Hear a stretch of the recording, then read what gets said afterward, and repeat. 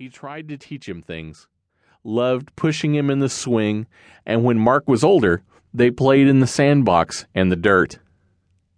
Matt often helped his daddy with projects and worked at keeping his little brother safe, showing even then that he was going to be a protector of those in need. Matthew always had us laughing. He loved the sandbox, dirt, his cousin Eric, and helping Mommy and Daddy. He played hard and had fun.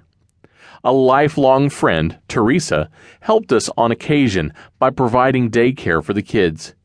She remembered, when Matthew was a preschooler, he was a very appealing little guy. He always enjoyed playing with the other kids. He always had a sparkle in his eye, and often let go with a grin that frequently seemed just under the surface. That was fun. With cousins and friends, Matt loved digging huge holes and tunnels, not too smart, in our back hillside. After he died, I found one of Matthew's Hot Wheels cars in a hole, left many years ago when he played there as a child. One winter outside Grandpa Zielinski's home, Matthew and his cousin Corey were making snowballs with rocks rolled inside and throwing them at cars. One recipient of a snowball stopped and knocked on Grandpa Z's door. Of course, the boys were hiding in the bushes. Ted assured the man that he would take care of it. He shut the door and started laughing. Corey and Matthew thought they were in big trouble, but Grandpa Z only laughed and said not to do it again. Matt's cousin Eric recalled playing Hide the Button at Grandma and Pa's house. What a terrible game, but I remember having a lot of fun playing it, said Eric with a grin. He also remembered teasing Mark, Matt's spiky hair, hiking or sledding up in the hills, Matt's baseball collection, and their mutual love of baseball. Mark McGuire, Jose Canseco, and the Oakland Athletics. Eric added, I recall Matt's sort of gruff exterior, tough guy, football, hockey player guy attitude, but actually he was a softie with a big heart. It was like he always had a smile in there, but he just did not show it to everyone. He was sort of a mama's boy, in a good way. I recall him being very happy, good-natured, slightly mischievous, and I always enjoyed hanging out with him. Matt made friends easily, and they became important influences throughout his life. He always wanted his friends to spend time at our home or go on trips with us.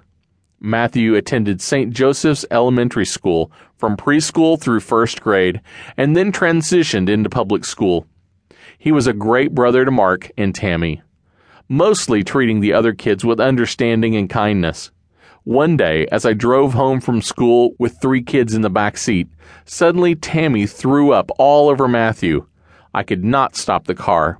Poor Matthew simply froze in place, arms extended, and sat motionless and speechless until we reached home. When he was in kindergarten, he was pushed through a window and severed the arteries and tendons in both of his wrists. The right wrist was cut down to the bone. It was one of the scariest things I have ever experienced with my children.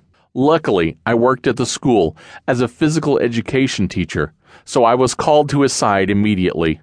The principal delivered us quickly to the hospital, where a new orthopedic surgeon examined Matthew and then met with me and told me that Matthew needed immediate surgery to repair the damage in his wrist. Someone called Ron, a teacher at the high school, and he met me in the emergency room. I called my parents, and they joined me at the hospital. Dad took me back to school to make sure Tammy was all right, as she was the one who brought him into the school when the accident happened. I gathered my belongings and headed back to the ER. The surgery took 4 hours to complete. Ron's tennis team was ready to leave for the state tournament, so I told him to go on with the team. My mother stayed with Tammy and Mark, and my father was with me at the hospital. Matthew could not eat until after the surgery. Late in the evening, he awoke from the anesthesia and said, "You said I could have food." So the nurse brought him some Jell-O. Not exactly what he had in mind, but it had to suffice. During the recovery from his injuries,